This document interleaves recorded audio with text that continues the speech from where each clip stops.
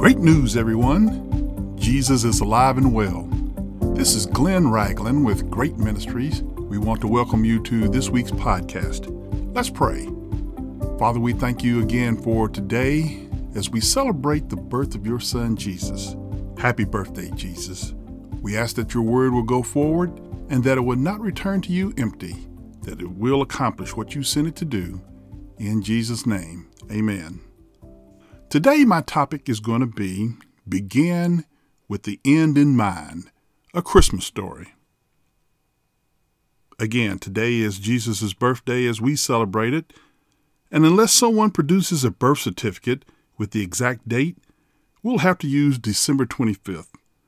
Regardless of when he was born and where he was born, the question is, why was he born? Before I answer that question, I'd like to examine the current status of Christmas. In addition to religious protesters challenging the date of Jesus' birth, other controversies have arisen, including outcries about the federal government making Christmas a national holiday, spending taxpayer money on decorations, the prohibition of nativity scenes in public settings. Other objections include the singing of Christmas carols in public school performances. Conservative religious groups have called for the boycotts of major retailers who do not use Christmas in their advertising. Most businesses will be closed Christmas Day, including businesses owned by non-Christians.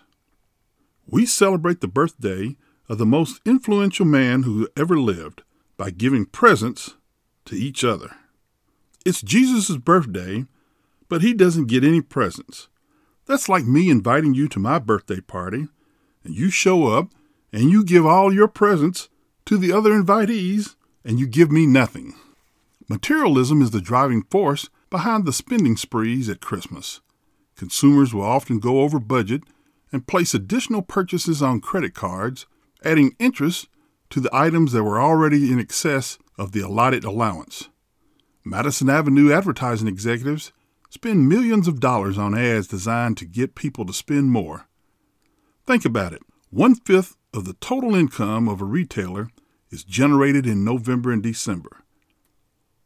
Consumers who place spiritual above the material are said to have a merrier Christmas.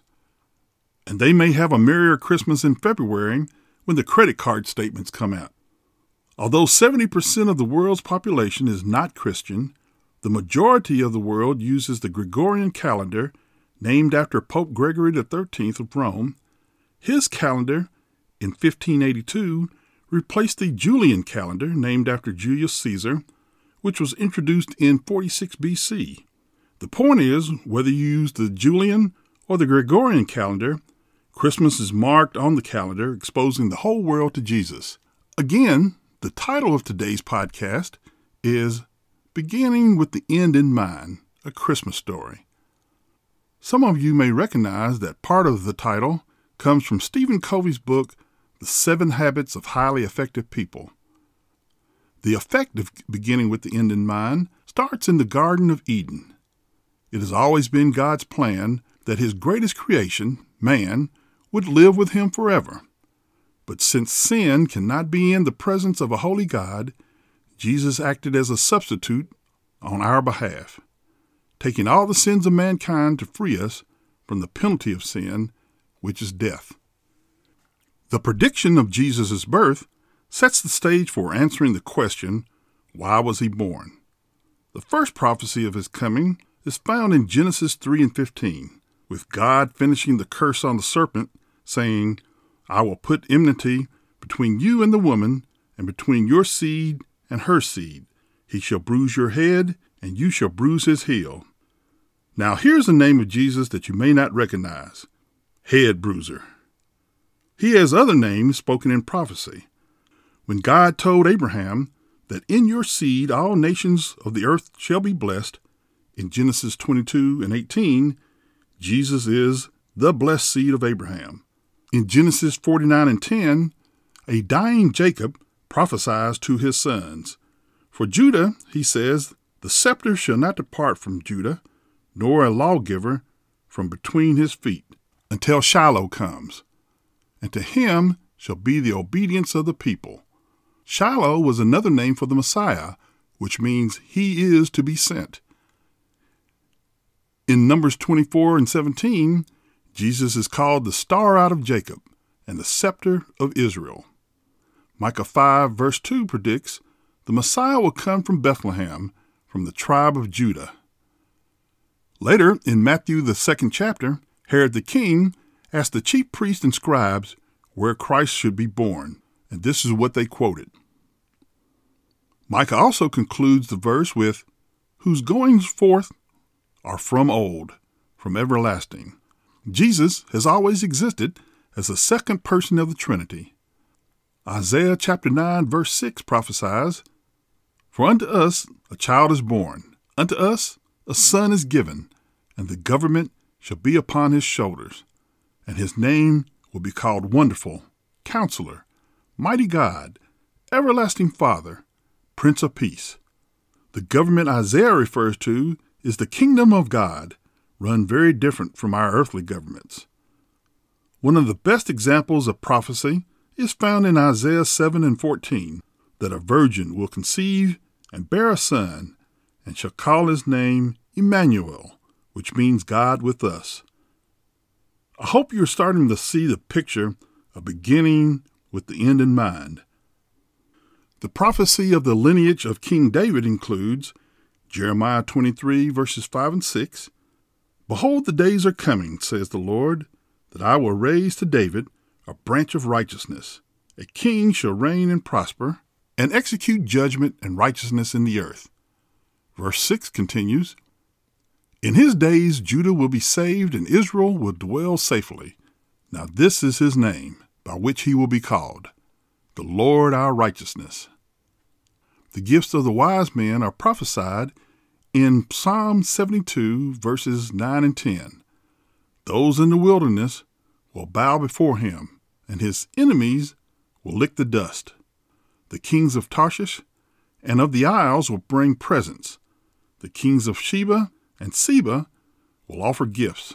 Now fast forward from prophecy to birth, the wise men came to worship Jesus in Matthew 2, verses 1 through 12. Please note that there is not a number mentioned as to how many wise men there were.